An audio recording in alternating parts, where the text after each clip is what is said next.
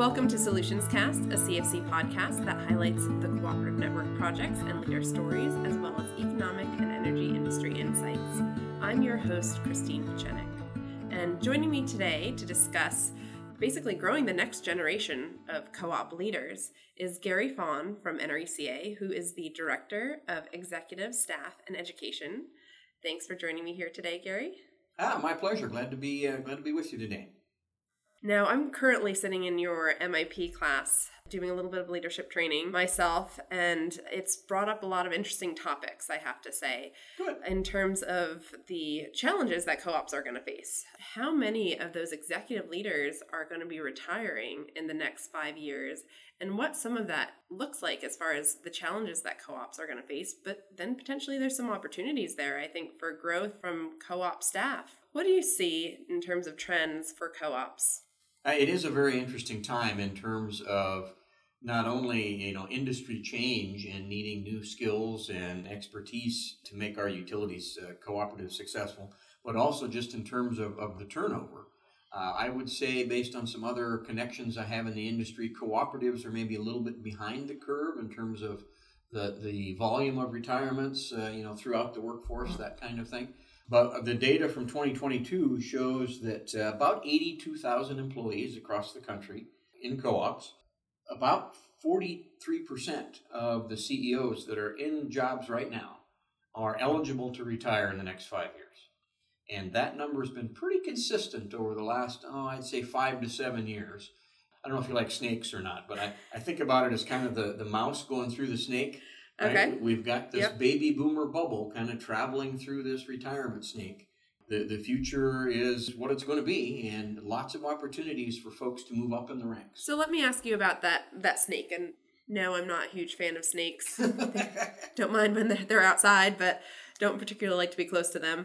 But I'm curious, in terms of if there is that consistency across, are we going to see a sharper drop-off as maybe those baby boomers come to that age of retirement and there's a generation shift? I'm wondering how that might play out. And what do you think that might impact co-ops in terms of shifting that institutional knowledge as well? I think, at that top level of the organization, the CEO level, I think there'll be a little bit of leveling off probably, but, when you're replacing a big group of folks with another big group of folks, there's going to be some tendency for inertia there. And the baby boomer generation is a long span and had a lot of people. And so the folks that are coming in behind, some don't want to work as long.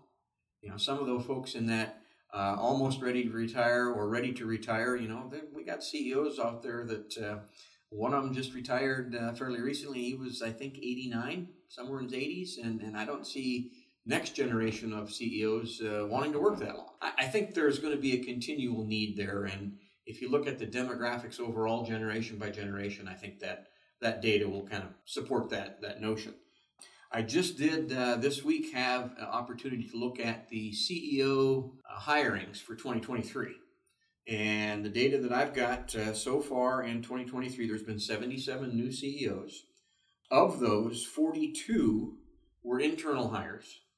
And 21 came from other places in the network, other co-ops. Okay. Is that a shift at all in terms of I didn't get a chance to look back, external? Unfortunately. My sense is that over time, co-ops and boards particularly, right, they're the ones who make this decision for the CEO, have tended to look for folks with co-op experience. And as you well know, co-ops are unique in many ways. Now, we're still businesses, but the way we do business is something that doesn't fit with every kind of personality, with every kind of background. And so I think once people get into a co-op network, whether it's electric or otherwise, that business model perspective, I think, starts to kind of take root and becomes part of our DNA. And I think boards look for a lot of that. Sometimes we talk about the need for passing on that institutional knowledge. There's a worry or a fear there that it might be lost. I think what you're doing in a lot of your training, it seems, you're making sure that is a consistent thread of the leaders who will be. It's really kind of a double-edged sword, right? If we lose the institutional knowledge completely, then can our organizations actually connect with the generations of the membership in the appropriate way? And then the flip side of it is, right? Institutional knowledge sometimes turns into, we've always done it that way. And so even if we're promoting from within, which the data shows at the CEO level, it looks like we're doing a nice job of that. What are people doing to keep their thinking fresh? What are people doing to keep growing as leaders? And so I've been fortunate working in this role with NRECA now for 25 years in helping to grow leadership across the network. I did a calculation one day last year, and I think I've participated in about 80 graduations for the management internship program, and that means about 1,900 graduates. So you have honestly touched a lot of the future leadership here in terms of your career at NRECA. It's been completely fascinating. And being able to really impact that next portion of the leaders that are coming up. I hope so. I mean, every day we hope we can make a difference, right? And how have you had to shift your mindset from even when you started? And has there been a shift there for you? Oh, there was. The first I'd say 2 to 3 years, I beat my head into the wall. I'm an engineer by background. And in engineering school, they say, identify a problem, identify potential solutions to the problem, analyze the heck out of each of those, potential solutions, then pick one, and that problem goes away. In that mindset, there's a done. There's a point in time where that problem is gone. And if I've learned anything in this career that I've had with co-ops in this education role, education is never done. Learning is never done. Programs are never fixed in concrete. Right? Everything evolves. And I will admit very freely that the first couple of years of my job, I fought against that. I wanted it to be done so that I didn't have to work as hard at making something new. Right? And fortunately, I got over that. But now it's actually, I view that as a critical component of what I do and how I do it, is that we're always thinking about what does done look like next? Right? What's the next thing? And try to be, maybe not on the bloody edge, but at least always pushing the envelope somewhere to make sure that we keep it fresh. And then there's some components in the management internship program, for example, that probably haven't changed much in that 25 years. And one of those you'll get later this week, actually. Yeah, and I do like that, how you've really embraced the idea that things change and shift, so that leadership training is never going to be the same necessarily, right? Another portion of that that's on the newer end of this is technology, and how much future leadership needs to be knowledgeable of it, be able to take advantage of it, but also make sure that they're safe and secure with options. I mean, and technology has been a key shift for sure, or a trend, I guess, that we've seen. And we've always had technology, but when we say the word technology, what do we really mean? Today, I think when we say technology, most of us will think about our little smart devices that we put in our pocket, or we'll think about the laptop that you've got in front of you. We might think about it as the remote control for a bucket truck, so the person doesn't have to be sitting on a really high seat in central North Dakota in the middle of the night, and it's 50-mile-an-hour wind blowing the wind chills minus 100, right? They can be more tucked in, get out of the wind, and still operate the digger derrick. Technology can mean lots of different things, but yes, that clearly has been a trend. When I first started this job, the guys at the training center that would set the room up, every time they would roll up a group of tables that had personal computers on them and line the outside of the room with personal computers. And they were running something called DOS, which you may not even remember. And I kept asking them, why do you guys keep bringing these computers up? Well, they belong to NRECA. And so I started asking questions, and it turns out that when PCs were new, that was part of the training program, was what do we use these things for? How do they work? How do we fix them when they quit working? Now everybody brings a laptop with, or a tablet, and we don't think a second thing of it. There is no set of tables in the basement where we've got PCs waiting for a class to come in. That continually evolves for sure. We're seeing more IT leaders come into the management internship program. And I think other parts of my job, Tech Advantage Conference, a few things like that, that space is growing. The IT focus is growing.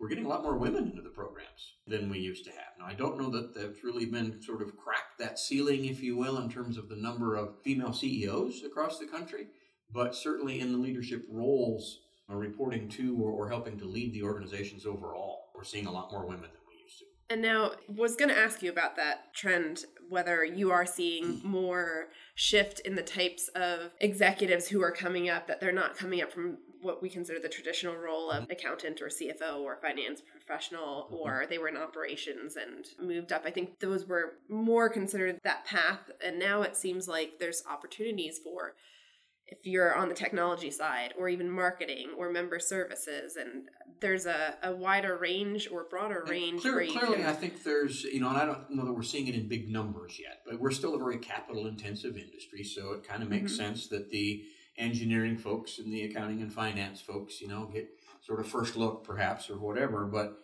I think time has proven in many ways that ability to communicate with members and engage with members is probably more important or more critical than it has been perhaps in the past, because membership is changing as well. And so dealing with those key components of finance and infrastructure, that's a big part of the picture, but it's not the whole picture. That's a recognition that's coming not only through the boards and into the hiring process for the leaders of the organization, but I think just in general of how other leaders in the organization approach what they're doing, and recognizing that we used to do engineering technology, and it was, SCADA out there to the substations and whatever. Well, now that's got to tie into our internal network. So the IT people and the engineering technicians need to work together. We need to share those stories with members. So the communications folks and the engineering folks need to talk together. One of the places I challenge folks often is, what's the one question that members want to know when the power is out? That question is, of course, when's it going to be back on? And it seems to be a real challenge, a little bit physically and also mindset-wise, to say we're going to try to figure out how to answer that question. And yet with new technology, getting more data, more sensors, smarter systems, I think it's going to be kind of like going to the mechanic today, right? The car is going to tell you more about what's wrong with it than the mechanic is, at least initially. The mechanic's going to plug the car in. The line workers, the troubleshooters, are going to plug into the system, so to speak, and learn more so that we can make easier and better estimates about how to answer that question. When is it going to be back on? And every situation is unique. I get that. But we also go to the mechanic and they can tell us, give us a good estimate of how much our brake job is going to cost on a 1998 Honda Accord. Yeah, and I think you bring up a great point. The cross-departmental information sharing, and how, because you're in one department, doesn't mean you don't know what's going on in another department, and how critical that is to growing, I think, a healthy organization, a healthy cooperative. If I was a CEO today and was going to take that role, the environment or the culture that I would want, permeating the organization, but certainly at that leadership level, is one where we're cordial with each other, we're congenial with each other, those kinds of terms, but also we can challenge each other, challenge what we're putting on the table. So if the marketing person brings a marketing plan for XYZ, EVs or some new demand response technology or whatever it is, brings a marketing plan to the table, the engineer feels not only obligated to comment on it, but confident to comment on it in a positive way, making it better, stronger. And the flip side is, same way, right? The engineer brings a construction work plan to the table. The marketing person ought to be able to ask the right questions and communicate enough so that, how do I communicate this $25 million set of projects to our membership? And oh, by the way, how did we prioritize these? Yep. Right. So we can make those messages real and, again, put them in front of the members in a way that it's meaningful to them. Say, oh, my local co-op is investing in this infrastructure because X, Y, C, and D. I love the way that you put that you have the ability to challenge, I think, your coworkers, even when you don't feel that you're necessarily in that You're space. Not the expert. Yeah. Right? But you know enough. Along those lines, I'm also curious to get your thoughts on CEOs, and have you seen any change from looking just to the CEO to more of a C-suite style development of an organization, where a CEO now is really looking to hire for gaps maybe in their skill set and lean a little bit more heavily on other leaders in the organization? I think there's certainly a move that way. I mean, we're way past the sort of old style authoritarian, everything comes to me type leadership in our cooperative organizations. And so many co-ops have repeat business here to the MIP that you're participating in, Christine, but even more broadly than that, I think many folks realize, hey, I can't be the expert in everything. And so where does that expertise reside? And, we think about there are a few co-ops that are playing in the power supply marketplace on their own. They've had to hire in or build or develop, right, expertise on how do you play in that marketplace and manage your risk that way. That's a whole different set of skills than we used to have, and the CEO can't do it by him or herself. And same way it goes with the technology that we talked about just a moment ago, right? The technology is moving so fast. If we waited for every CEO to say, here's what we should do next with technology, we'd probably be way behind. And I think CEOs recognize that. So it might be hard to admit some days, but we think about AI, artificial intelligence, ChatGPT, and Bard, I think is the other one, right? What are we going to do with that? What does this mean to us from a business perspective? It'll be fascinating, and it'll change tomorrow. I'm curious if you have a take on how to develop a more innovative approach to connecting generations. And like you said, there is that shift going on. How do you kind of engage not only your membership, but it's also attracting and retaining employees and how you develop those working relationships? People are people at the bottom line. We'll pull our pants on one leg at a time, unless we're gymnasts or something. But beyond that, I think the challenge is young people or younger workers, they want to move fast. They want to contribute now. And in some of their minds, I think that means the best way to do that is to be in charge of something. That looks to them like, well, I need to be the boss of something early. Now, they're not all think that way, but the bottom line is they want to contribute. And if we've got an older generation that, I mentioned this is the way we've always done it, I think the critical piece that gets missed there in that knowledge transfer or in that working together kind of thing is the why. So we've got one end of the workforce that this is the way we've always done it, but share the why. Why have we done it this way? Why has this helped us be successful? Why did it start this way? Why have we moved it from where we started to what it is now? And share those reasons so that the history can be embedded into some of those younger workers, because we didn't get here by accident. No organization succeeds very few anyway, succeed by accident. Most of the time, it's something else. It's a planned approach, or it's that experience that's applied, all of that. And so if the longer in the tooth workers can share the why of some things and help the younger folks understand that, then they can start incorporating some of that old why into the new why, right? Why do we need to make a change? And have that sort of, again, cross-communication happen. It's not always easy. And again, I think there's a little bit of an impatience maybe with some younger workers. I had a story one day, a general manager called me up and said, Gary, I've got a problem. I've got some younger line workers, we call them the kids, and they don't understand how come they got to be in the ditch framing up a pole when their foreman is sitting in the truck filling out paperwork. How come he's not here doing the grunt work with us? I had to laugh when he shared that, and we talked about a lot of things, but I think there was almost a misconception by the younger folks about, gee, is it fun to fill out paperwork? I don't think so, right? Most of them probably, when they got to that spot, like, oh, I don't really want to do this. I'd rather be down in the ditch. Yep. But in the moment, they weren't looking at that. They looked at, well, how come his job is special and mine isn't? If the younger folks want to push forward in something, don't just keep pushing. Help the other folks understand the why you think this is important. I'll go back again to how do we answer that question about when's the power going to be back on? Well, if I'm a young communicator and I'm the one who has to answer the chat box or put the posts out on Facebook or read all of those things that people are chiming in on, I want to be helpful to the members. I want to help them know what's going on. And if I'm not learning it from somebody else in the organization on the operations side, I'm stuck. So I'm either going to give a wrong answer or we're not going to give any answer, and that doesn't help our members.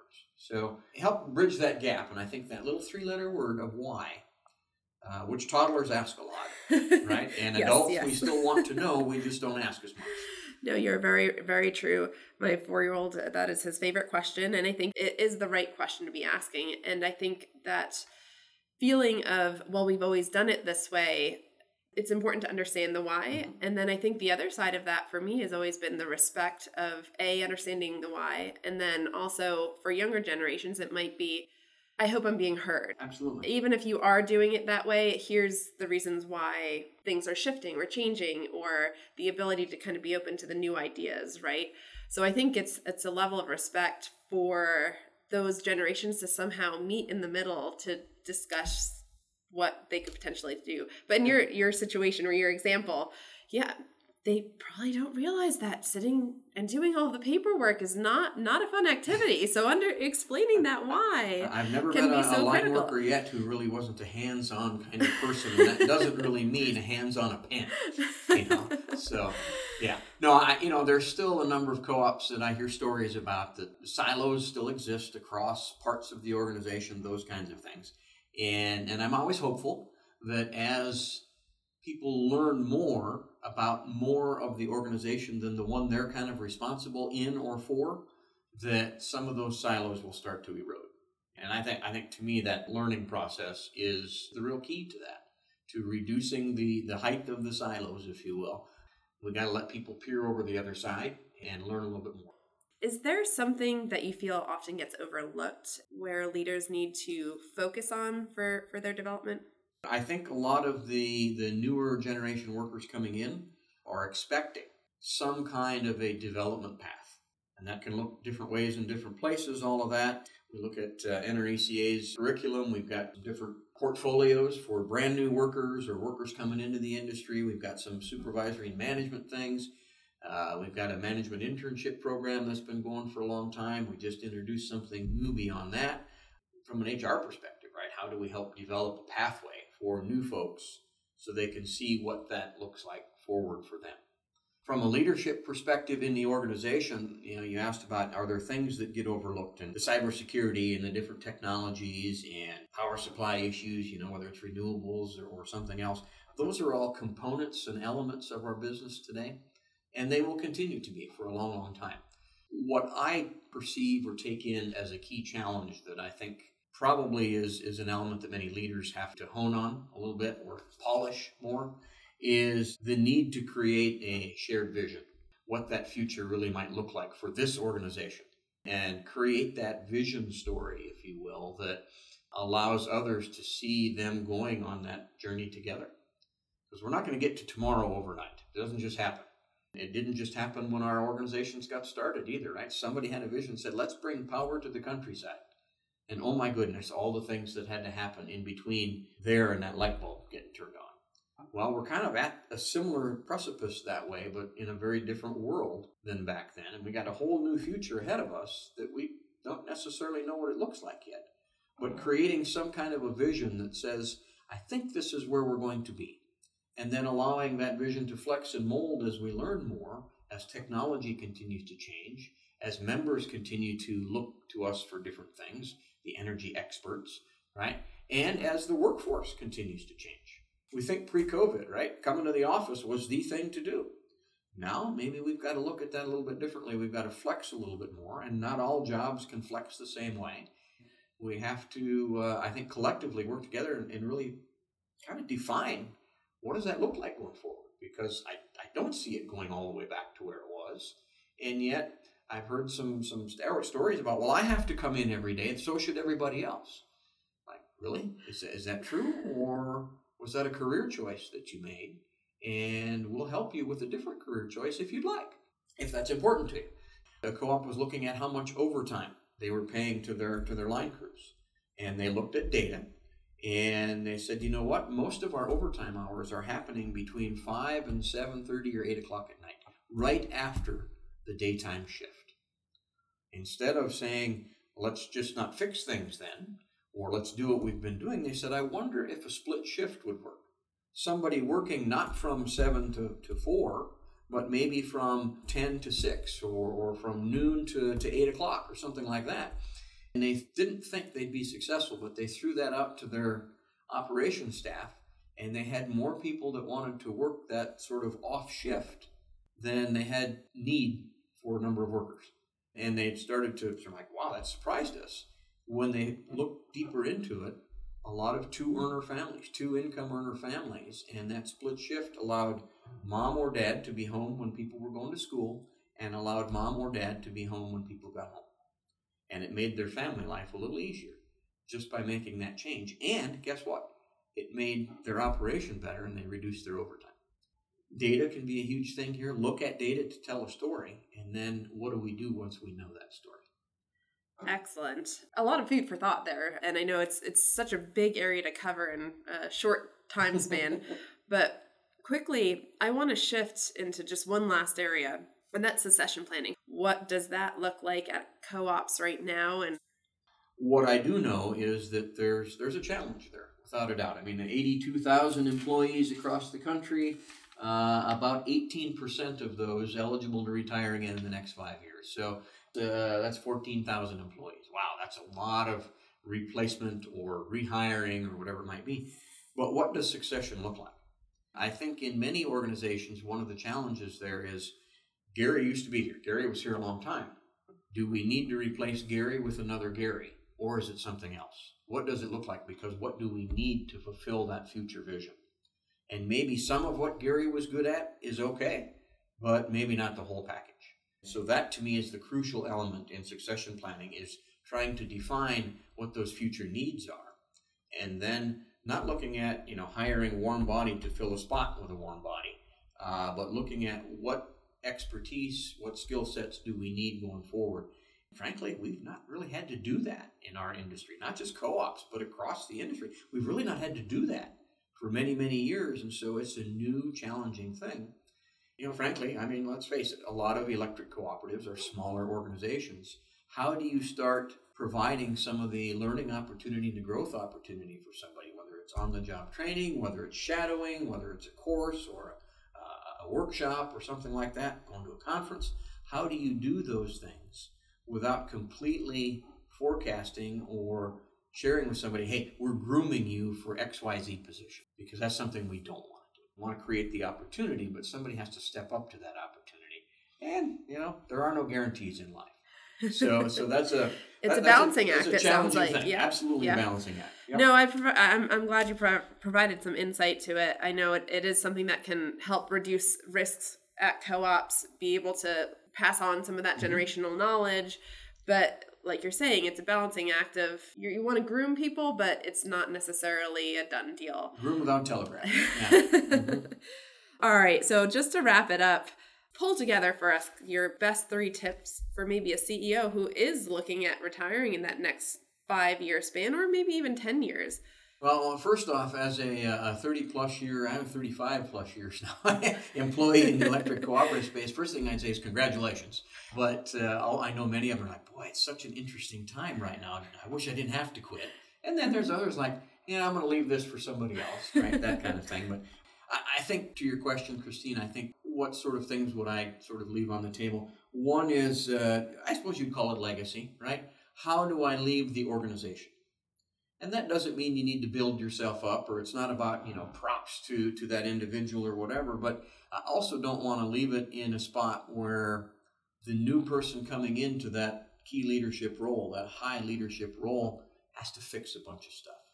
They might change it, but changing and fixing aren't the same thing. And for example, there was a period of time where there were a bunch of new general managers that got hired, and the old person leaving was patting themselves on the back. Oh, we haven't had a rate change for 15 years. Well, what did the new person have to do right off the bat, right? Implement a 10% rate change, and all of a sudden this brand new person who should be engaging with the community and engaging with the members in a very positive way is the bad person because they had to raise rates, right? Don't want to do that. And I think a lot of that, the second thing, is really the employee team, right? We can have all of the policy and strategy that we want, but if we don't have the people in the right places and we don't have the people with the right skill sets, we can't pull off any of that strategy. We can't pull off any of that direction in a positive way. And so the team needs to be a well-working team, a well-oiled team. And, the silos that I talked about before, right? The stronger those are, the harder it's going to be for that new person to come in and actually accomplish something until they've done a reset. And that's a challenge. Lastly, I would say, and I know that's one of the reasons I enjoy working in the cooperative space is that we have people with a lot of integrity. So regardless of what things look like as you're on your way out, do the right thing. And that might mean leave sooner than later. Don't wait too long. It might mean offer your assistance to the new person because there's this particular thing that you've got expertise or some of that knowledge that we've talked about. But don't hang around too long because the new person needs to make their mark too. But whatever it is, whatever the challenges are, whatever the situation is, do the right thing, walk away with your head up, look back and be proud that your cooperative that you've been around with can succeed for the next generation, the generation after that. Thank you so much, Gary. I appreciate you coming in and sharing a lot of words of advice and some great insights here for us. And I hope that we get to speak to you again on the topic soon. That would be awesome. Thanks for the opportunity, and go electric co-ops. Be sure to listen to more episodes of CFC Solutions Cast on your favorite podcast app and check out www.nrucfc.coop/solutions for more cooperative news.